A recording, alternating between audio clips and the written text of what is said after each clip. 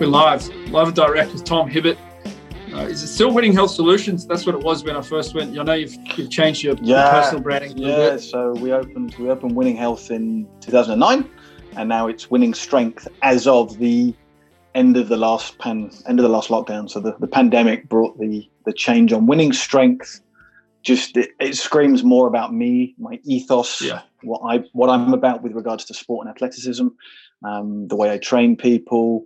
It just fits me more. Winning Health Solutions we came up with, or I think it was me mainly, because we wanted to get everything. You don't really know where you're going to go, and I think I've been nudged down that strength pathway, as you probably know as well. Yeah, and you're always going to be about holistic health, but the majority of people who come to you, they're going to want to get crazy strong. So Winning Strength is like literally the promise. And that's what, I think that's a great message straight up for anyone out there who's a gym owner, business owner. If your brand can have the promise in it, then, that's going to communicate to the people you want to work with better. And the brand that you personally love, that you think resonates with you, often people have these holistic brands and it's like super romantic, but it doesn't actually say anything to the people who you want to come and pay you, who you get to then take on that holistic journey. So therefore you miss out on half the people that you would have taken on this wonderful, whimsical journey. But if they can't resonate with it or see it, then So you've become you've been a business owner for a long time. Mm-hmm. You're also coming at it from the angle of being like a real strength athlete. So you've come at it from the angle of being an athlete, and you're running a business and you have to make the business work. Do you have a real passion for the business as well, or is it like a necessary evil for you? You know what? It used to be a necessary evil. It's changed recently. It's changed as I'm reaching the end of, I call it the end of my strength career, because I've achieved things that I'm really proud of. I got one more I definitely want to do. Nothing else that interests me as an athlete. I will still train because I find that's my best way of learning sometimes. I get an idea 100%. Or a concept. I try it out on myself. I don't just guinea pig my athletes. You just get ideas. You get a feel for things more when you train. So, you know what? It's a good question. It wasn't necessary even before. You fall in love with the idea and then you don't understand, oh, crap, this is a lot more work than I thought. And my passion was obviously the strength training. And then I just made my peace with it. I'm like, right, I'm going to do well. I'm going to do enough to eat. I'm going to do enough to save. But I'm going to prioritize my strength training ability. I never thought of myself as a gifted athlete. I was one of those genetic freaks, so I'm getting hot. So I just wanted to work hard and figure out different ways of training, and I was just obsessed with that. I wasn't obsessed with business. I hate marketing. I hire somebody else to do it. She, bless her, has to have a lot of patience with me because I just don't enjoy it. I'm more about learning. I love educating and putting stuff out. And I think one of the things she's helped me realize is the way people see things is obviously different to me. I can read a couple of paragraphs. Boom, that's all I need. I could listen to, when we had Charles speaking, you could listen to him, you absorb it, you do it, you crack on. I don't need it to be pretty. I don't need it to look a certain way on Instagram or whatever. Maybe that's just my nature. But yeah, that's kind of where I am now. It's flip-flopped. I'm now more about the business. I think that's a huge thing. Like so many coaches start because they're passionate about it, because they love the athlete side. And then it's an amazing idea to have a gym, and you want to have a place where people can get genuine service results. You're going to be full-time in the gym. Like that's the dream. But if you can't make it work financially, then it just becomes a nightmare, and you don't get to help as many people. You're stressing about all sorts of things that you didn't want to be stressing about. You can't put as much time into your own training. You can't, you don't have the energy for that, or you don't get as much learning done as you want to get done. So the business, making that business side work is such a key piece for the freedom and space that you want to have. The reason why you start. Now you're transitioning more, like we're just touching before we started the recording, like you're about to release an app. What's the idea behind that, and how's that process been? So the process has been fun because right. So the way the process started was one of my clients was fed up of the Excel sheet on his phone. Okay. So we've all got Excel sheets. I've been selling them for donkeys of years. I'm quite proud of what we managed with an Excel sheet, and he helped me with some of the Excel sheets. But he's like, look, I go in the gym and you have to scroll from like one side to the other, and the input's not great. So he's like, right, I'm just going to create an app for myself. And I was like, do you want to monetize that? Then he was like, yeah, we can try, we can give it a go. And the app has gone from obviously just taking my spreadsheets and how they're written, what content's in them, all the programs, all the reps and sets, and it's taken that, looked at what other competitors do. Like there aren't many apps that give you the opportunity to write tempo.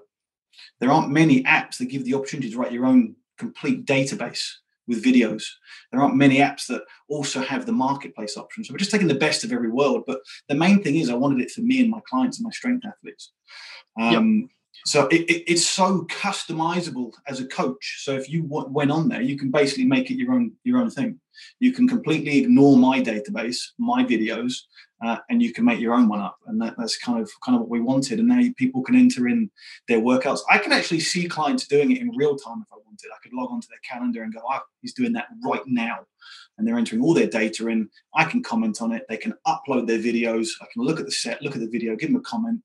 Bosh, basically take them through it. It's just taking the online process and just taking it up a level for myself as a coach. That was obviously the priority, but then we looked at it, and obviously it's a good model to roll out to other people. I think it's got a lot of legs for other people. Yeah, that's super exciting. What's it called? Winning Strength Blueprint. Perfect. So the website's up. It's just not. It's like hidden or whatever. Okay. Yeah. When are you looking to publish, go to market? Yeah, I keep pushing. The programmer is really happy with me. So it's ready now. But the marketplace bit just needs a week of work and then a week of testing. So the marketplace would be, let's say you had the Real Movement overhead press or Real Movement bench press. You would go on that and you could put your programs on there and set it to the mass market. So it'll be free for general users, and then coaches, it would be based on how many clients they've got if they wanted to use it. But the opportunity to sell programs on there is the thing. We need to finalize that before we launch. And then there's a whole host of different things we want to run out. And that's the beauty of it, because it's a programmer and he's a business partner. It doesn't necessarily cost a whole host of money to add in new things and new functions. So we can just basically take it. It's our baby, run with it. And then obviously as we get more clients over the next year, it'll be taking feedback and seeing what changes and functions they want. Yeah, that's cool. Does your partner in it work full-time in app development, or is it a hobby of his? No. He's a full-time programmer. Yeah, that's cool. Because it can be super expensive to make customizations, and it's difficult to know in advance exactly how things are going to work. So I think it's a good deal. There's the same sort of deal with Real Movement. It's one of the guys that he was a member of Real Movement 2016, and then he built an app for the gym that he worked at. Now he sort of came back to us and said, hey, I'm building a new thing. Do you guys want to be the first using it? So we've got like 500 coaches on our new app, and there's been some teething and whatnot, but it's fun to see it roll out, and I think there's going to be so much innovation in this space. And I think like when AI kind of meets a bit more with programming as well, like I think there's going to be some really cool functionality come out of, what people's RPEs are and how many reps they actually get versus the target in terms of their next session, and all that sort of stuff. I think I think it'll progress in the time ahead. Like it's quite exciting. And I think, as you say, like there's definitely going to be some changes in the market, whether the existing market leaders, evolve with that, or whether there's sort of new people have a go. But I think it's going to be fun to watch. And really, I had my videographer try a load of them, and he came to the conclusion he just did the free trial on all of them, and he wanted to write a program for his partner, and he came to the conclusion he's better off on Evernote. Just because the lack of options and functions to create your own workout based on what you see, instead of, I think a lot of these look pretty, where ours is, it looks good, but it's basic, it's functional. Yeah, love it. What else have you been sort of working on, innovating around, like more in the training realm? I know you're always learning or looking for the edge Have you been running any experiments that you can let us in on lately? I suppose the latest one was I've been running strength, maximal strength, and speed strength on the same day.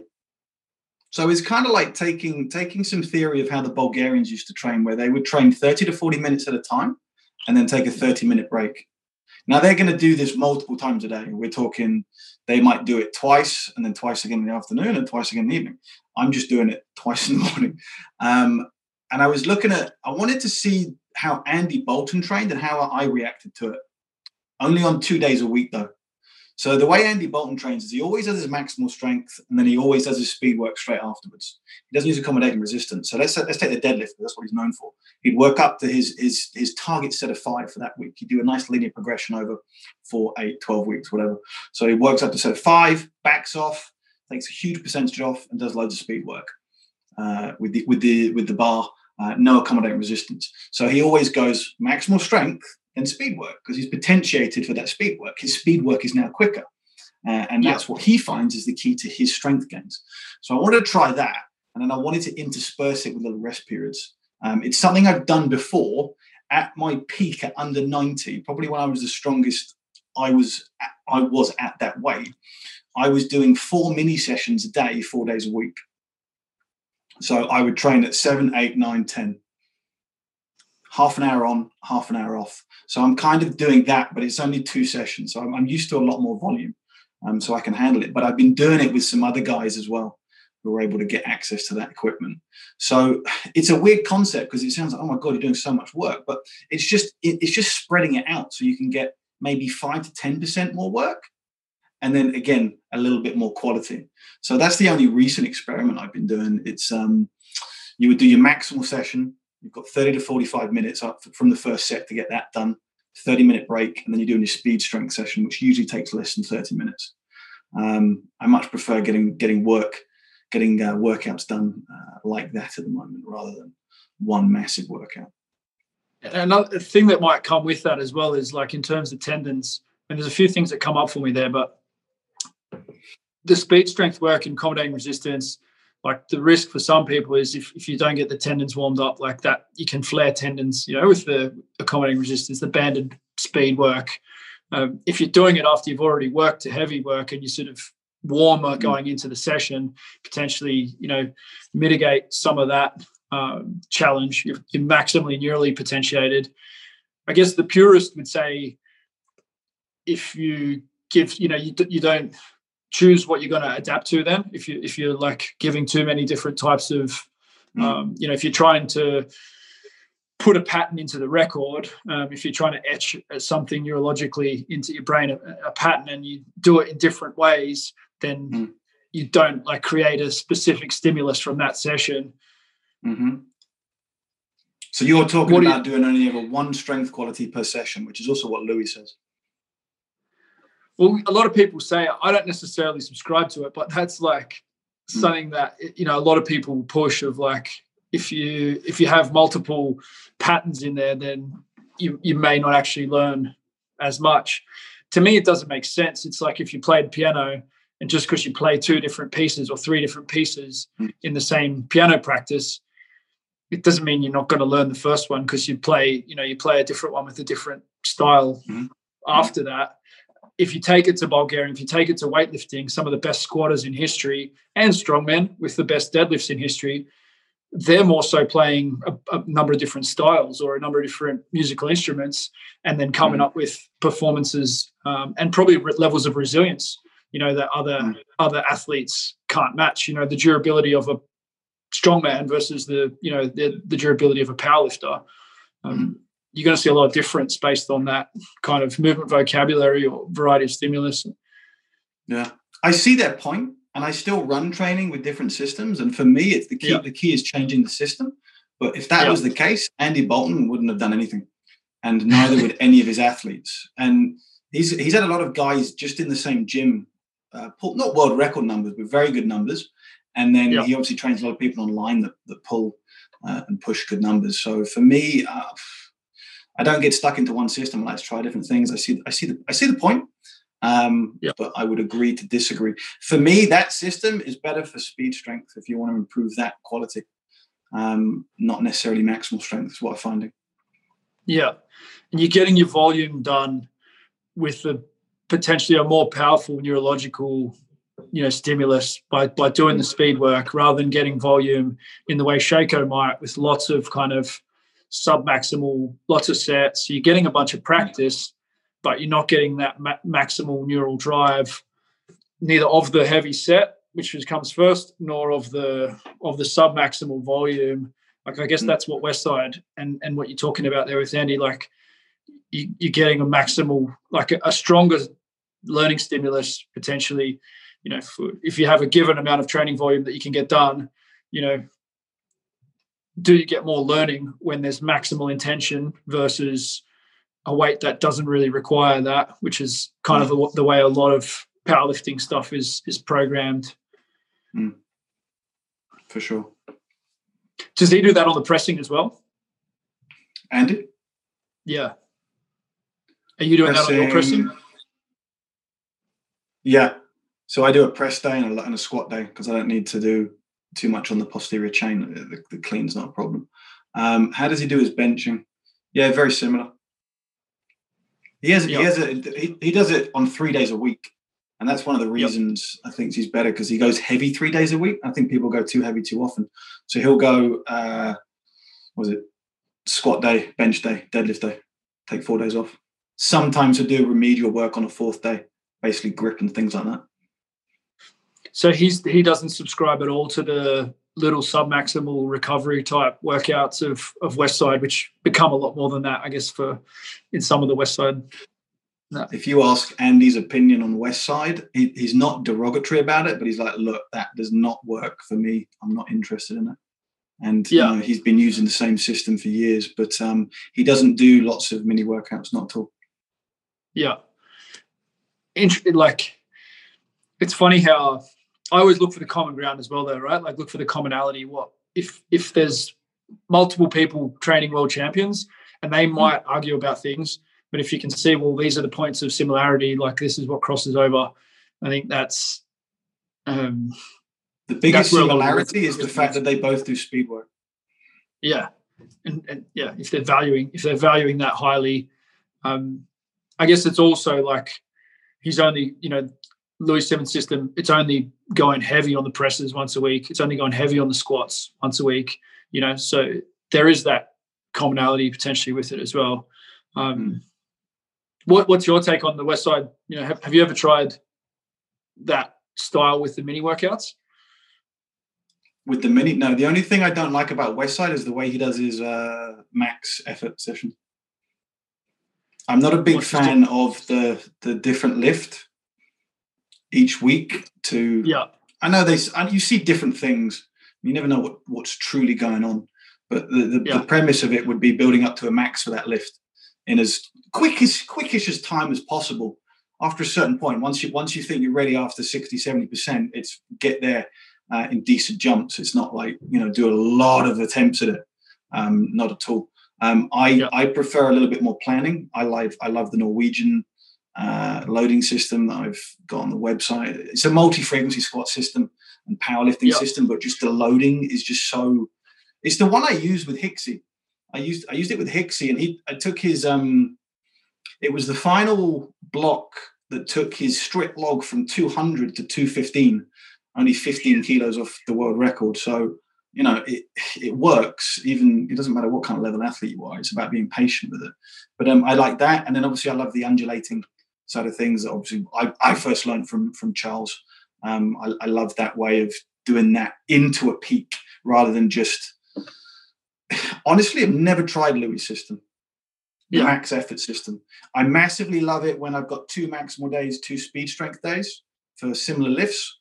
Overhead press, push press, whatever, and I use that. I've used that with great results myself and my athletes. I use it quite a lot with my strongmen. And lots with powerlifters, but it's just the maximal effort. I'm not comfortable with almost guessing at lifts. It seems there must be a system and a way it undulates into a peak, but not a fan of it. You could see how though for geared powerlifters with 20 plus years experience, in a super testosterone driven environment, they're basically practicing like competing once a week. So when they go to a competition, they're like mentally, they're going to be rock solid because of that. If they survive in the Westside gym, they're going to be rock solid.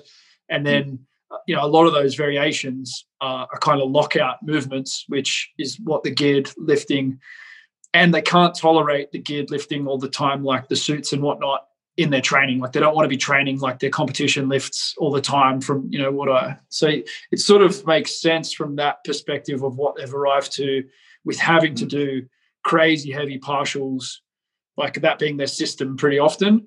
Like it makes sense that they don't do lots of reps and lots of volume in those styles of lifts, but they're still getting like that top end specificity.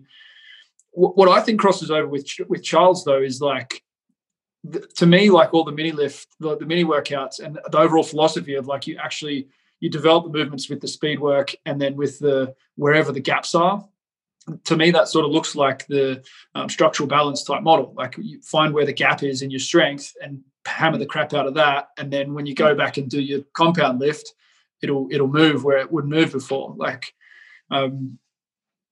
is that still where, like, how does structural balance kind of fit in, like the smaller movements, arm training, calves, the stuff that people hate about about Charles's sort of system? Where does that sort of stuff fit in for you? What's the hate about the system? What's their belief on it? Well, I think a lot of people are very critical of Charles for his emphasis on the arms, on the different postures and positions, and brachialis and brachioradialis, and I think that a lot of people think that Charles's system is overly complex and puts too much emphasis on single joint movements where you just need to practice the big lifts versus doing your hamstring curls and things like that. Hamstring curls are a waste of time. That kind of mentality that the other side of strength training, I think, No, I still include structural balance theory, and you'll see it in all my. I could give you the login to all my programs, and you would see it. There's paired movements. Do you need a lot of leg curl strength? Maybe, maybe not. I've never had a hamstring issue. I've never had a knee issue. You've got reciprocal inhibition as a neurological mechanism that's going to help you with regards to range and strength and joint integrity. I do get the idea that I understand why people might say certain things are complex. I don't see it as too complex, pairing movements, but structural balance between joints. I think when people come to me with injuries, it's quite easy to find why, or not even injuries, like niggles and complaints, when you look at the certain strength of muscle groups. So I get the whole idea you need to train things as a whole, but my theory, and it's always worked, is what's the weakest link? Yeah. You're only as strong as your weakest link. That sticks with me. That's whether it's muscle groups, like a weak link within a muscle group. Even, again, Louis says that, whether it's Charles, it's Louis as well. But also strength qualities. You can see it when people lift. If they're constantly just slowly deadlifting off the floor, I talk about the amount of, the same thing what Louis says, the amount of gears they've got or the gears they have access to. And I see it with people, and they lack first and second gear. They lack explosive strength. They lack speed strength. I had it with a female. Every time she deadlifted, it looked like she went from, it looks like a car taking off in third gear. So it's not easy, but you can do it. And it takes ages and ages and ages to get to speed. And that's what it looked like. And when she gets to a top end strength, she goes from, 100 goes quite quickly, 110, not even moving it. Looks like it's glued to the floor. So we did plyometrics with her. Obviously, we started with box jumps from a bench, so she's not doing it. It's more ballistic and explosive. So it's giving her the ability to get first gear activated. And then we did some speed strength work, some deadlifts against chains, bands, whatever. And her 1RM went up without doing the main lift. So she lacked a specific strength quality. So the whole you're only as strong as your weakest link, that underpins the whole system. And I can do it time and time and time again. I've got people like Hixie, who is internationally renowned for the log and other things, and strongman. And then I've got completely different animals that I use the same exact methods and systems with. So it's not like I'm just getting a lot of freaks in and making them stronger, which can be relatively easy, if I'm honest. Yeah. And it's not like the Bulgarian system or even potentially the Westside system where the strongest will survive. Like you're literally trying to help every person that comes in maximize. You're not going to just say, oh, you just can't handle it. Like I hear this line from even bodybuilding coaches will say, there's some prominent guys who say like, oh, their tendons just aren't able to deal with the amount of volume that's required for them to be a bodybuilder. So it's just not for them, because when they get to the volume that they need for growth, then their tendons blow up. But what they don't have in their toolkit is an understanding of the force curves and the strength curves and joint by joint balance. And oftentimes some of those guys have been very vocal speaking out against Charles's stuff. And then they're saying things like that as well. And it's like, well, maybe there's a knowledge gap here. What are your thoughts about, because to me, like I had a bit of an epiphany. I had a massive epiphany looking at Wolfgang Unzolt's, some of his posts on Instagram, and then starting to work with Ben Patrick, right? So I've been really vocal about saying, I think Ben Patrick has solved something that no one else has expressed in the same way or with clarity about knee issues, especially for runners and sprinters, jumpers.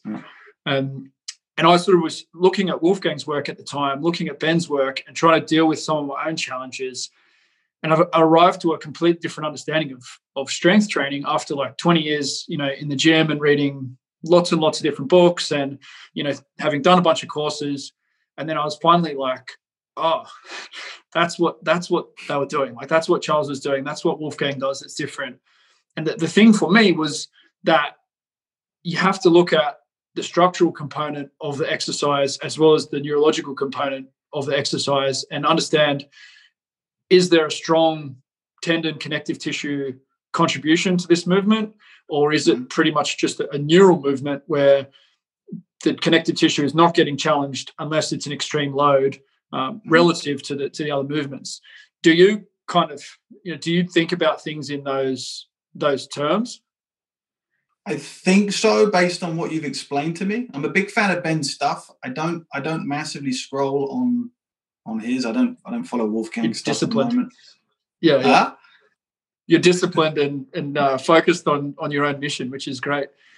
I just find that I think social media can be great for things, but I'm not a big, but you can't be on everyone's stuff. No. I've got a few guys, there's a few guys that You've got a select few that you look at, and I see some stuff, and some of the stuff I do look at and stop at the moment. I'm a bit like, I'm not going to drop names. I'm not interested in outing people, but I think coaches need to look at results. And one of the reasons I like Ben Patrick is it's results. And I've seen him comment and they're like, oh, can you fix this? I'm like, well, I've had success with this. So he doesn't bullshit people, but he provides results. And I see other people and they're not providing the results that I see that they're throwing out on social media. Because if their system was that fucking good, then they're not. I don't see any of their coaches producing shit.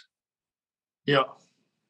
So one of the things I think coaches need to do is just ask, what have you produced? What are your coaches producing? What are you doing with your athletes? There needs to be a quantifiable, I took them from here to here. A lot of it I saw another one recently. I think he's got like a couple of 100,000 followers. And what I look at it and I'm like, that's a lot of fluff training. That's what Charles would refer to as enter-training. It is entertaining work. I want to know what you've done with that athlete.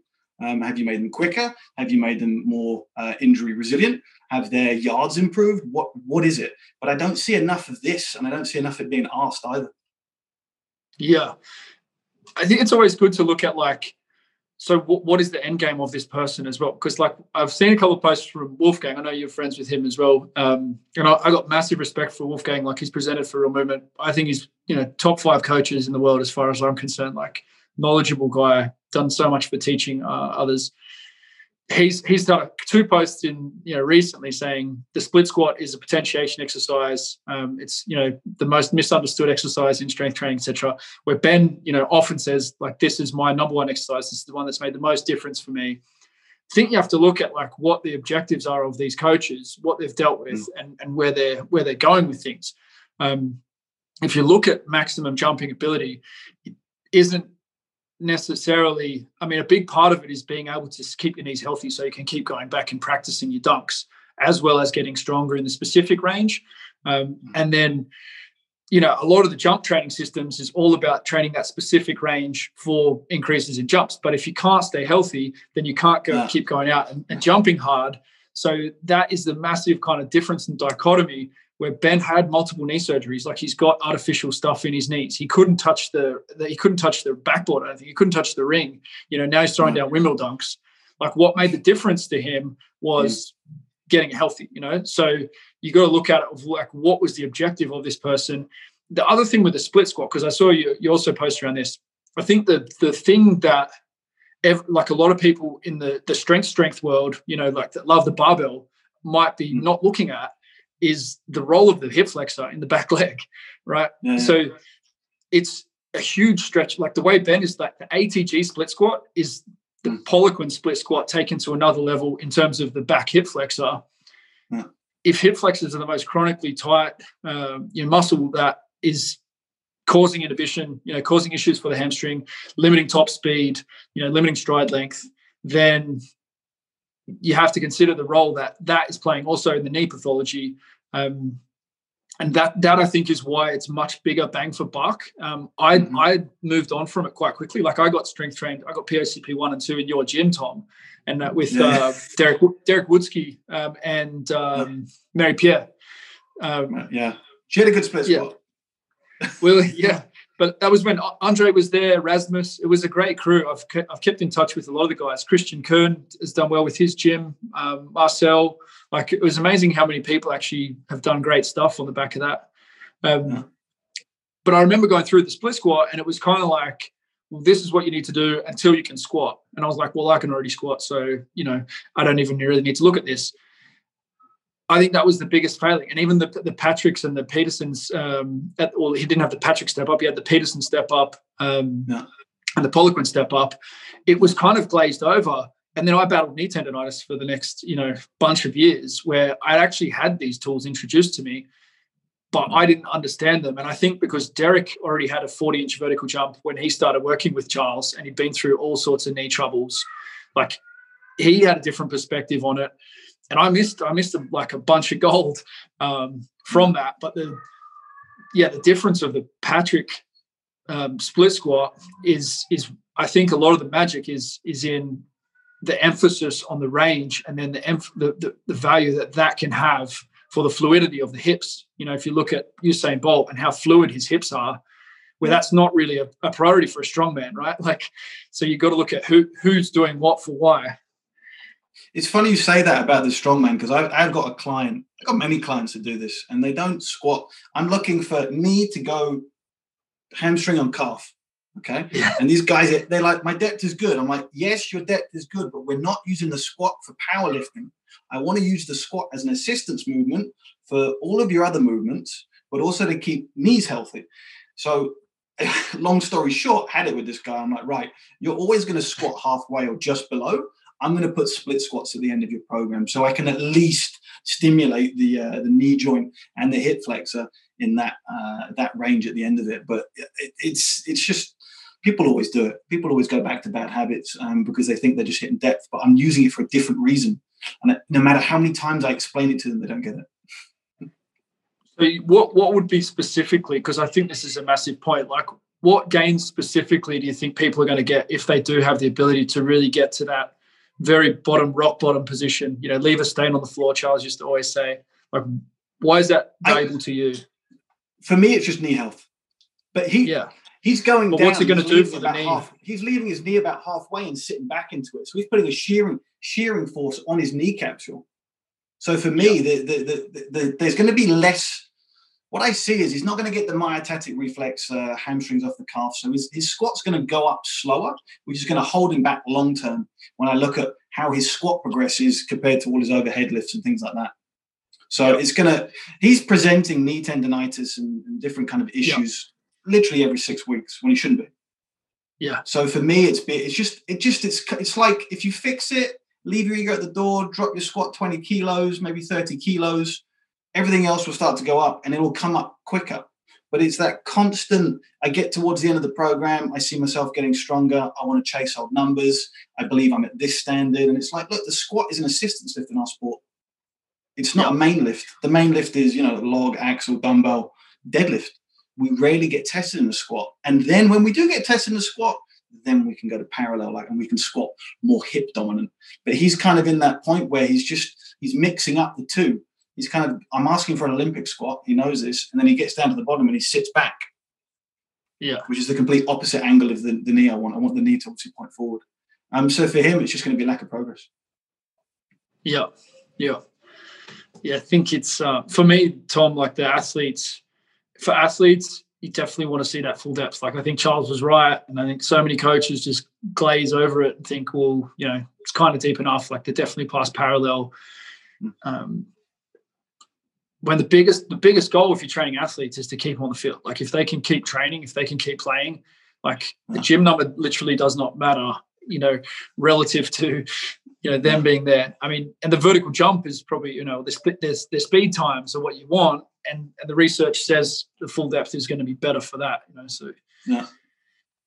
It's massive. It seems like a no-brainer. I forget that you come from the team sports background, but it's the same thing I say to them, like, especially with team athletes. I've got a 400-meter run. I'm like, this is all fluff. You just need to perform on the track. This is all. Yeah. This is all. We can deload this. I can take this down. And I said to the guy with the knee thing, I'm like, right, we're going to take your deload down another 30%. And he was a bit concerned. I'm like, it doesn't matter. You're going to be fine long term. But yeah, that's another thing. Deloads and figuring out what kind of volume they need in the gym. Charles was always famous for saying, I always bring him up, but Charles was famous for saying you only need 2 20-minute sessions to maintain hypertrophy per week for the season. Yeah. You don't need a huge amount of work as an athlete. That's a lot of my sessions were like, there was a little buzz at the start of a few different movements, to get some blood flow, get some buzz in the room. And then we would have like two sort of heavy lifts. We might build to a reasonably heavy set of squats, a reasonably heavy set of like cleans or snatches. And then they'll do like a circuit of assistance work where they just move from one to the next, 20 minutes, 25 minutes. And they would be done. Sometimes, guys that have little bits of extras they need to do, but my goal was to just keep them feeling fresh. And oftentimes we could actually still improve their numbers in season because a lot of them hadn't trained those movements very seriously, especially in the 1 to 5 rep range or the 1 to 3 rep range where, I did a lot of work in that rep range, keep them fresh. People think, you can't train 1 to 3 rep range in season. It matters what percentage, like the details matter, right? Like I'm not saying they were doing it at 105% all the time. Yeah. You get to that single at 90%, gets that single at 95%. And they actually loved it, recovered from it well, get the high testosterone, keep getting stronger. And then, ultimately like the results were there. Like we won the first year that I worked in the NRL, and then, we led the second year, and then, we won the regular season, and it's been a dynasty since then. One of my assistants took over, and they won another 2 competitions after that. Patrick Lane, who you might have seen as well, who's also loves Charles's work. It's not obviously a strength coach doesn't win a competition. There's a lot of other factors, players, coaches, and budgets, and lots of things. But all of those players will say they felt significantly different. Their bodies were in a different shape. But I would have them just sit in the bottom of a squat before every field session as well, and get into a split squat as part of their. I used to have them for 6 minutes before the field session, like on the field. And we would, within that, there'd be maybe 2 minutes of that, which was in different body positions, and the rest of it would be like skill, sort of running, footwork, that sort of thing. But even just those micro doses of positions, they feel different for the session. They progress over time. Like it doesn't have to be huge volumes of, especially all this dinky kind of mobility stuff that you see going around. Like I'm a huge fan of getting your mobility through your strength. Like that's the range of strength brand that we've built is built on that concept. And that's probably one thing I'd like to touch on with you as well, because I feel like that's the other big piece that Charles was kind of onto, but maybe I think that's a piece that he kind of missed. Like when I was at your place, we're talking about the stretch to win, and then there was the ART, and there's the PIMS, and there was there were a number of different, he valued flexibility. By my mind, he didn't I don't know why there wasn't just more use of the weights to actually help you get into the positions. That's what I've kind of arrived to. Thoughts on that? Yeah. So weighted stretching I use. I like it. I think it's easier. I think it's you should be able to go in and squat straight away. Well, not everyone can. And then it's trying to bridge the gap to get them to do that and figuring out the smallest amount of time, the smallest amount of work. I do a little bit of soft tissue work. I think Charles and the way he did his systems, and obviously because I've gleaned a lot from that, is what's the easiest system to use? Hence the pressure points and things like that. I do value ART. I think it's all valuable. I just in my experience now, in the years since then, I went and did a lot of work with Ido Portal, who was also heavily influenced by Charles, and then, gymnastics training. To be able to do press handstands and things like this, you need to be able to get, way beyond palms on the floor, standing pike, like leg straight, palms to floor, those sorts of things. Like, you have to be able to get to those things, splits with your calves on the ground, etc. But in my experience, it's just strength training. Like, there's literally no difference. To be able to do a back lever on the rings, it's exactly the same as the incline bicep curl. You just have to take the angles further and play with the physics of it.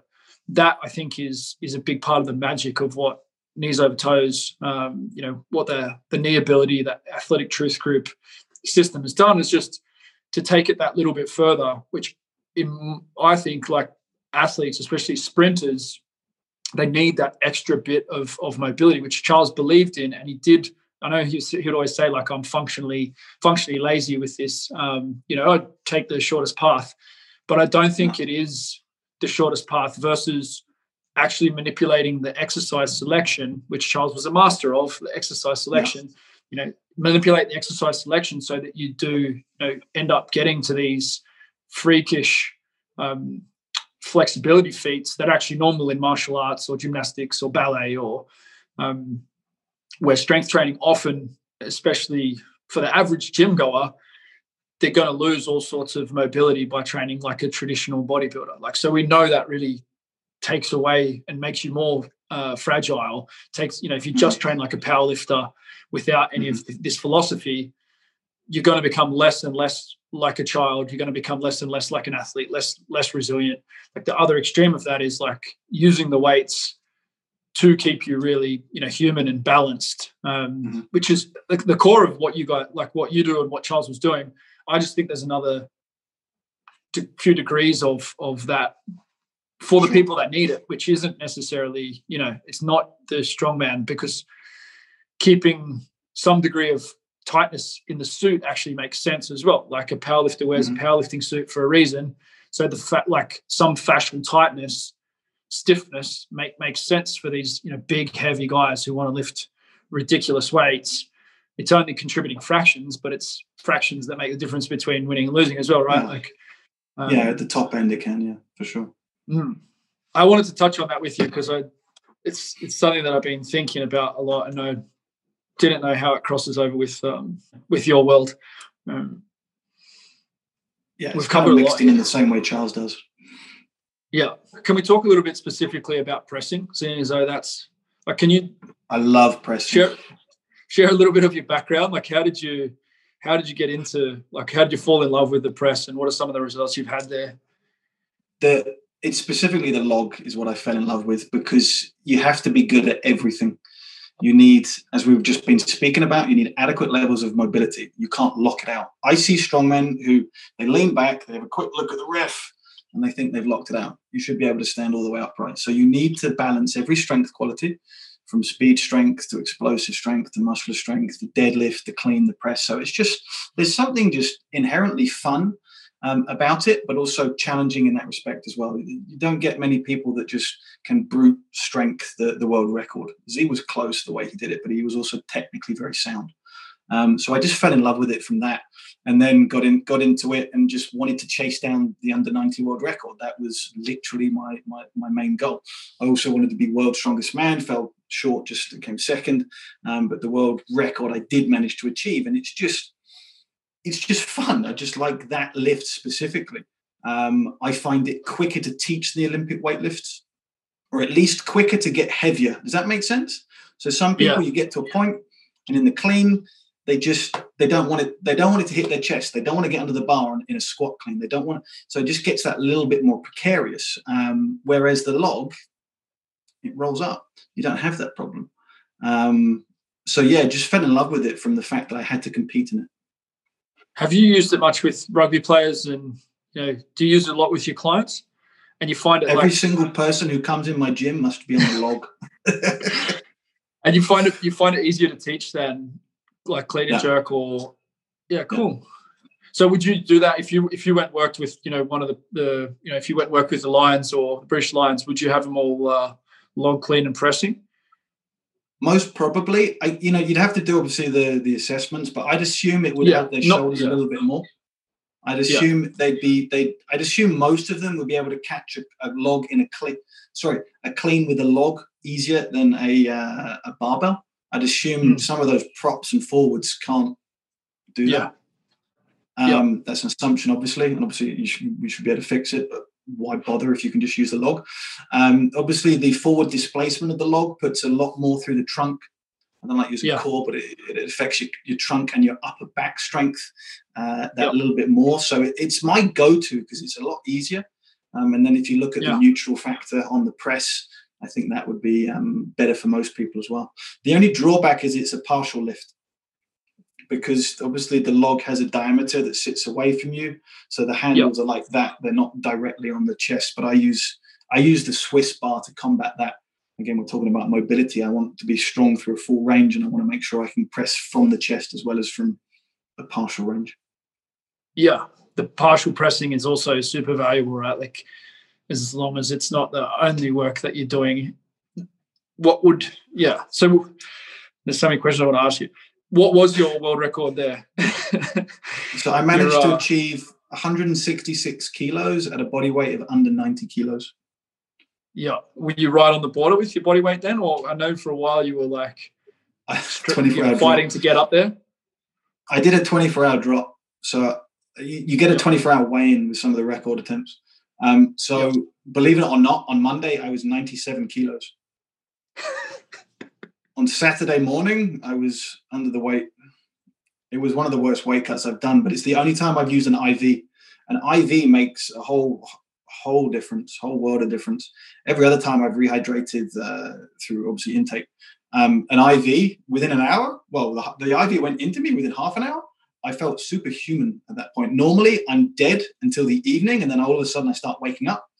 But the IV makes, especially with that kind of weight cut. Now, I've done that a lot of times, and I always do it as a step. So my first ever competitions, I would weigh in with all my clothes on and my shoes on, and I'd be under 90. And then I'd get a little bit heavier throughout the years, and I'd go from 92, 93, 94. So I didn't just go and start at 97, which is another mistake I see some people do. Yeah. Did you do the like hot bath and sheets or sauna and that sort of stuff to strip fluid out? Sauna was what I wanted to do. Again, I wanted to risk it a little bit. I'm like, you know what? I'm going to go to bed heavier. So I went to bed and I think I was 92 kilos. And normally overnight, at that point, I'm going to get, because I'd stopped drinking in that morning. So I'd already stopped drinking for at least 12 hours. So another 12 hours of no fluid and sleeping, I would have been another kilo lighter in the morning, and it wasn't as much as we thought. So I had to sweat out a lot more in the sauna the next day. And then sometimes you can look at, and again, it's, this performance isn't necessarily healthy, but sometimes you can look at certain diuretics as well. Yeah. I mean, world records are world records for a reason. If it's not the same as mum and dad training for longevity. No, it's completely different. No one's ever done. I said this to some clients at the last one because I did. I had to do a teeny tiny weight drop for my competition just in November, and they were like, "Oh, you look like." I'm like, "Look, there's nothing about performance that's healthy. Okay, you guys train completely differently. There's nothing about what I'm doing that's necessarily healthy. I'm not being stupid, but this is not something I'm going to do week in, week out." How do you feel in the big body now compared to when you were, at that 88 kilos trying to? It took a while. So I went as soon as I hit the world record at 90, I was like, boom, I'm done. I'm going up. Okay. I'm not doing this weight cut ever again. So I went to 105, and that same year I managed to break the British record twice. So I've done 177.2 kilos at 105 kilos. And it took a while. I noticed when I was cleaning it, blood pressure would be up. And I wasn't fat necessarily. It wasn't anything to do with poor nutrition. It was just getting used to walking around. I could feel my, you could feel walking up the stairs. You could feel your energy system working. You're just like, this is not normal. Now I'm at 10, 105, walking around pretty comfortably, pretty healthy, jumping around, running about, absolutely fine. Yep. But it did. That's one thing, because I've never done it. And I've never had many athletes go that big or change weight categories that much. So that's one thing that I will obviously, take as an experience and go, look, you need to look at it and go, it's going to take a year of normalizing at that body weight. Yeah.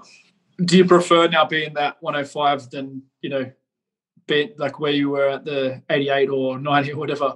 You're shredded, it's a different kind of different style of physique. I'm for sure a bit softer. I prefer being leaner, but I'm comfortable now. I think it was a good thing, because my body image, I was always a little bit obsessed with body image as well. So it was difficult to put on body fat. So for me to normalize and be okay with things like that was actually good for me. Now that sounds weird. I don't know if you've had that with clients, but for me to understand, a better relationship with body image and food and things like that, that was actually quite important. But I definitely prefer being leaner. But my balance at the moment is I'll get leaner, and I was like, oh, fuck, I need to get stronger. And I've still got that world record to hit. So I'm still like, look, just hit the world record, and then I can spend the next 50 years getting leaner. So what is the number there that you're zeroed in on? The world record for the 105 is 186. So I need 187 or more. The last comp, I had a lot of elbow tendonitis issues stemming from a change in clean technique. And it just got unbearable. You know what it's like when you feel okay, and then you warm up, and then it's like that numb pain for like half an hour, maybe more. And then it turned into like a whole day. So I hit gym PBs leading up to it, but I wasn't able, and I opened on a good lift, but I wasn't able to present it on the day. Another thing happened on that day, and I think that was meant to happen rather than me break a record. So, is what it is. Yeah. When do you think you might go around again for that? Whenever the gym's open. So I've got another 4. If I have 4 to 8 weeks of good prep, it'd be good to see where I'm at. There are comps that have been put up. I think we're looking at, most realistic is, prepare for June, July, because, people like me can go into a gym that's my own, and other people are at home and they've got no access. So I think they'll probably wait a little bit longer. So we're looking at the second half of the year. Yeah. And how's the tendon? How's the tricep now? So it was it wasn't triceps. It was brachioradialis mainly. It's weak. I was doing some hammer curls on a 40-degree incline, and I could feel it was weak still. There's no pain. I haven't gone into cleaning the log yet. I'm still this is the second week of being back on push press on the log out of the rack. But I'll go back to clean soon and see how it feels on that. It'll be fine. Yeah. And what about with the people that you're working with? So you're working with a bunch of super high level strongmen now. Is that the focus and what's most exciting as a coach at the moment, or I get excited about anyone that makes results, and I love case studies where people don't think they've got any more left. Like last person to come to. I like challenges. I do love the strength athletes, but I get as much gratification out of training Hixie is literally that far off the world record, just a small mistake, as the guys when they come back to my local gym and seeing them progress day to day. My goal is actually to get more strength athletes in my gym, and to take them through the next levels, and be over the next year, take it from athlete to coach, as we spoke about right at the beginning of this podcast. Yep. What do you think you might achieve as a coach? Like, if we look at the next 5-10 years, like what would be like? The crazy goal I've got is I want to have half of the finalists at World's Strongest Man. And I haven't thought about powerlifting or weightlifting. I'd love to help more. I have a weightlifter called Tadas who is incredible. We've done some great stuff with him, from battered, can't move, to going to a 170 clean and jerk at 95 kilos. So he's an incredibly strong guy. I'd love to have more powerlifters. Obviously, I'm not known in powerlifting. I have some on the books, I'm known for strength, and I can get anyone strong, whether it's athletic performance or strongman. But obviously, there's that goal in strongman of having 5 out of 10, so half of the world's strongest man finalists. That'd be a cool goal. Whether it's out of my gym or whether it's I train them from a distance and consult them.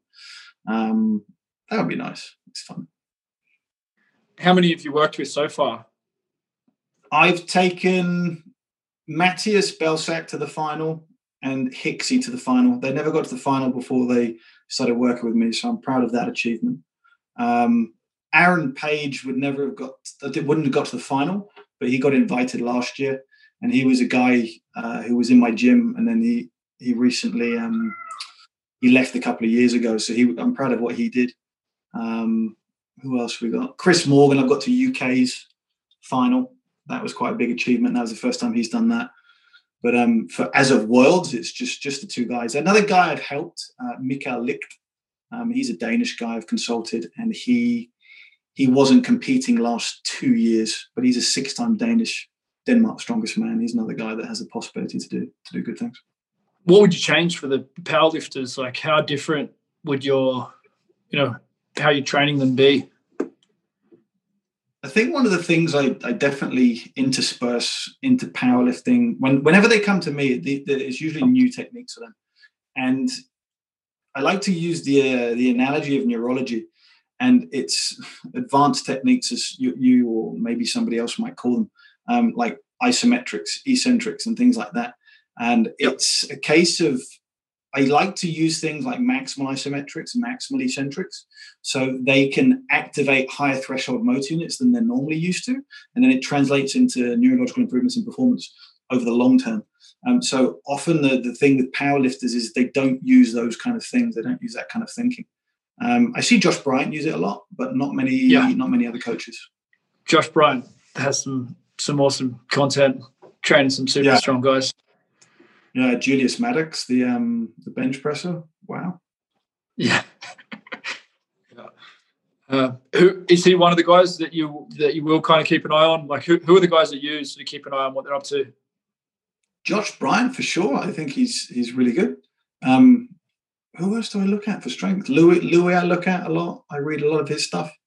Tell you what, I'm going back through the older strength texts. I like going back through the Poliquin principles. Just the manual, not the book, the actual manuals, because and the science of practice of strength training, super training. I've actually never read. Charles put me off reading super training, believe it or not. He was like, "Don't read it. It's too much maths. You need to be a mathematic genius before reading it. You've just paused, but I'm going to keep going." So I'm going back through those books and just trying to. I think once you go through 5 years without reading it, and then you read it again, something small might just go, "What? That'll click more." But as for people online, I don't have a huge amount of people I go to and I get excited about their content, unfortunately. Yeah. I'd rather read books. Yeah. Cool. What about you? Well,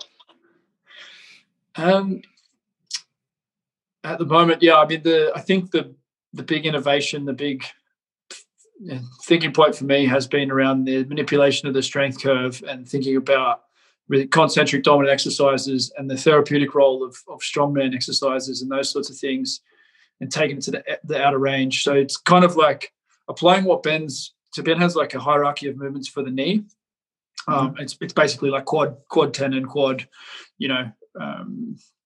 a series that is working very well. Like he's getting a lot of people saying, "I've done everything, and then this, now I can cancel my surgery, or now XYZ's happened." I think that same therapy is going to work for a lot of other joints across the body. So like that's really been what I've been thinking most about. I wish I had a lot more time, for a lot more research, to publish all the kind of ideas that I, have, things that are messing around in my brain. But that's probably been the biggest focus for me is like, so thinking about how that fits together. I'm not sure if there's any like strength coach at the moment that's really rocking my world. I always like, seeing what you're up to. I think your videos, like you add so much value in the content. Like I think you're probably the most underrated guy on Instagram in strength. Like you don't get the views and the likes that you should get for whatever factors go into that. But you've got some really valuable stuff there. I think Wolfgang's posts are like also, the massive bang for your buck posts. I know he's not a huge fan of social media and the distractions of it and whatnot, but like the value that's in his content is phenomenal. Like he goes straight to the point. But yeah, it's I've just been getting back to my own training. We moved around so much, and then now we live. Yeah. I don't even have any bars or anything. There's literally no gym on this island that I live on. I've been getting back into my dips and chins as a huge focus, and building the weight on my weighted dips and chins.